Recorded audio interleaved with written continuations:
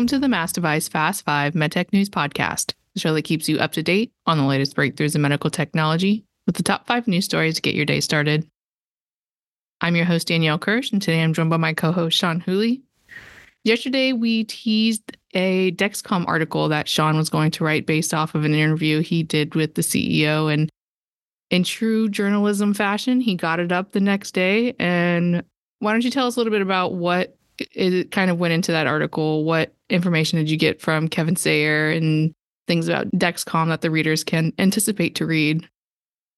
Sure. Well, it's very kind of you to say in true journalism fashion, because sometimes it's not always the next day, but I was fortunate enough to sit down with Kevin Sayer virtually while he's at the JP Morgan Healthcare Conference and just discuss what's going on with Dexcom and their new sensor that they announced. We discussed on yesterday's show. Obviously, that's a really intriguing new technology that could benefit a lot more people.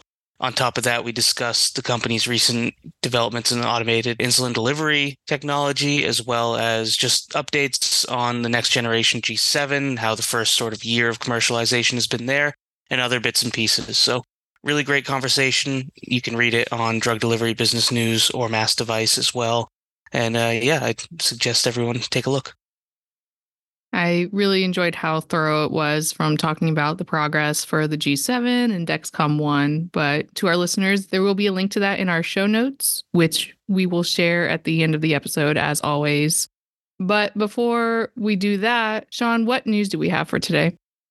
Today, we'll talk about new Cala Health data for its essential tremor treatment, a new AI-powered imaging platform launch at Hyperfine, the first procedures performed with mixed reality technology from Stryker, a big wound care project at 3M, and some takeaways from Shockwave Medical's presentation at the JP Morgan conference. Let's jump into the Cala Health news first. Yeah, the company had positive essential tremor treatment data, multiple studies supporting positive outcomes for patients using its TAPS therapy for treating essential tremor. What data points stuck out to you in this announcement? I would say the most intriguing ones came from the real-world evidence that Cala shared, which looked at usage data and effectiveness data from around 1,200 patients on the usage side and 800 patients on the effectiveness side, all using Cala's technology, and data showed effective tremor reduction at a 64% average and also showed consistent usage with no significant habituation over long-term use, up to 3.4 years. Interesting. What kind of improvements were there to tremor power? Well, one study found significant improvements to tremor power, as well as Bain and Finley activities of daily living upper limb scores over 1 month of TAPS, which is short for transcutaneous afferent pattern stimulation. I have talked to the founder of this company for a Women in MedTech feature a few years ago, and this technology was really interesting, and she and the chair of the company were really optimistic about the future. So what kind of optimism did executives have with this positive treatment data? Yeah, they're definitely excited by it. Kate Rosenbluth, the co-president and chief scientific officer, said as much, saying that with the latest publications, TAPS has now been assessed in nearly 2,000 essential tremor patients, with use extending beyond 3 years. She said it addresses the large treatment gap between medications and surgery for essential tremor treatments struggling with daily activities such as eating, drinking, writing, self-care. What's the next news story that we have? Hyperfine launched its AI-powered brain imaging technology. It's the 8th generation of the company's Swoop software. What is this technology?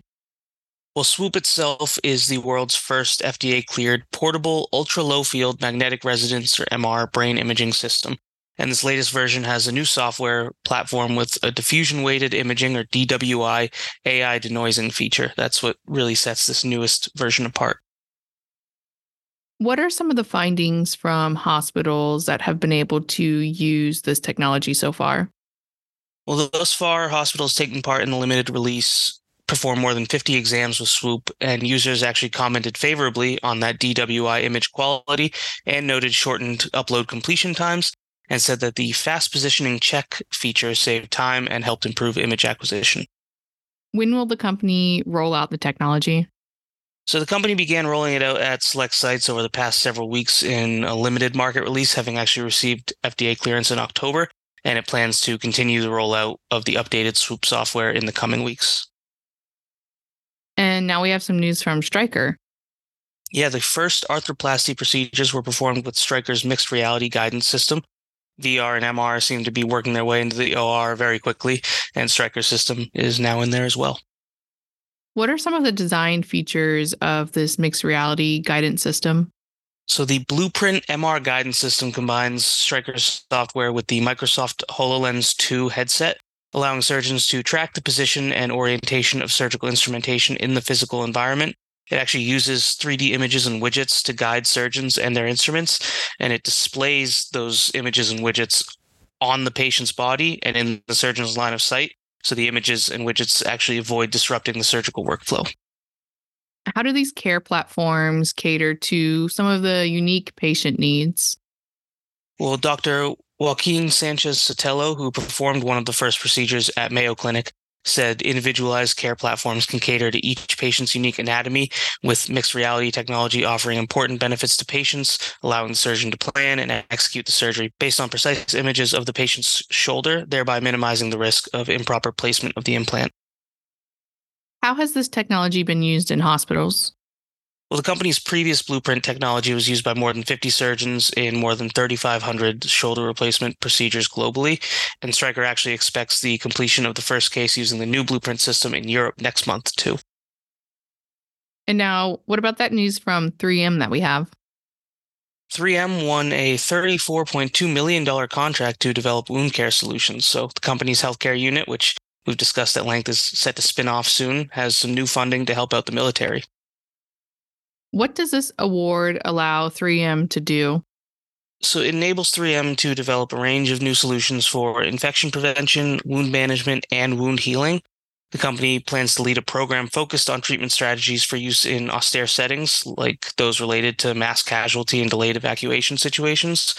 It also plans to assess biofilm control, biomarker monitoring, and health in acute trauma situations, which include blasts, burns, gunshot wounds that occur both in civilian and military settings. Interesting. How does the company plan to achieve those goals? Is it through things like collaborations, or how does it exactly plan to reach that goal? Yeah, there's going to be a ton of sort of clinical evaluations, different sites set up. The company has collaborations with the University of Minnesota Medical School, the 59th Medical Wing Science and Technology Office of the Chief Scientist, Naval Medical Research Unit San Antonio, and the University of Texas Health Science Center at San Antonio. So plenty of collaboration to help with this program. $34 million is a rather large contract. So, what kind of optimism do executives have going into this project? Well, plenty. And Raymond Chu, the SVP of R&D at 3M Healthcare, said that 3M is proud to be working with civilian and military partners to bring these solutions for wound care to fruition. What's the last bit of news that we have for today? Shockwave Medical plans for growth with 2 to 3 product launches each year. Some great insights from Shockwave's CEO Doug Godshall at JP Morgan's healthcare conference. So, I know you listened in a little bit on this presentation. What are some of the company's plans for growth in the new year and in the future? So the CEO highlighted those plans for growth, which include expanding the pool of treatable patients, improving customer economics, and investing in clinical data. But most importantly, it seemed he stressed that the company wants to increase penetration and accelerate growth through new products. So that was really at the heart of his presentation, was sort of talking about a few years ago, they were launching one product per year. They had a few years off. Now it's in the 2 range, and he's expecting in the next few years many different product launches. They want to have 8 different catheter options for their generator for intravascular lithotripsy. And they're expecting 2 to 3 product launches each year in the future. Wow. Speaking of product growth, the company acquired Neovasc last year. Did it provide any updates on the development there? Yeah, so I didn't want to tease that too much, but it is part of the whole product development, product launch scheme. The company completed its nearly $150 million acquisition of Neovasc in April of last year. And with this acquisition brought in the reducer, which alters blood flow within the myocardium of the heart. But the company still has to establish more data to bring this to market. But in the presentation set a time frame for around 2027 for approval. What kind of progress has Shockwave Medical had in terms of global expansion and reimbursement? So the company received Medicare codes and now has a CPT code that went into effect for physicians last week. Godshall anticipates full outpatient payment next year too, which was a funny little bit in his presentation where he said when he was thinking about taking the job as CEO, people told him, no way will that technology ever get reimbursed. So he was joking about how pleased he is to prove them wrong. He said the company's building a strong economic base, starting with clinical validation first, then reimbursement later, building its technology out to solve a problem and then worrying about reimbursement later. And then on the expansion front, the big news was a new production facility that's being finished down in Costa Rica, enabling the company to keep its R&D and innovation at its Santa Clara base while delivering improved production capabilities elsewhere. Interesting. Lots of optimism from Shockwave, which I know we've talked about before, that it was rumored that Boston Scientific, J&J, and Medtronic were interested in the company. So that is the final story that we had for today. As I mentioned at the top, you can read Sean's other Dexcom story online. So thank you, Sean, for coming on and giving us your insights. My pleasure. As always, read more on the MassDevice website and check out the show notes at massdevice.com/podcast. Connect with us online. I'm on LinkedIn at Danielle Kirsh, Kirsh. Where can they find you, Sean? You can find me on LinkedIn, Sean, Sean, Whooley, Whooley. Subscribe to the MassDevice Fast Five wherever you listen to podcasts and share this episode. Join us tomorrow for your daily medtech news roundup. Thank you for listening.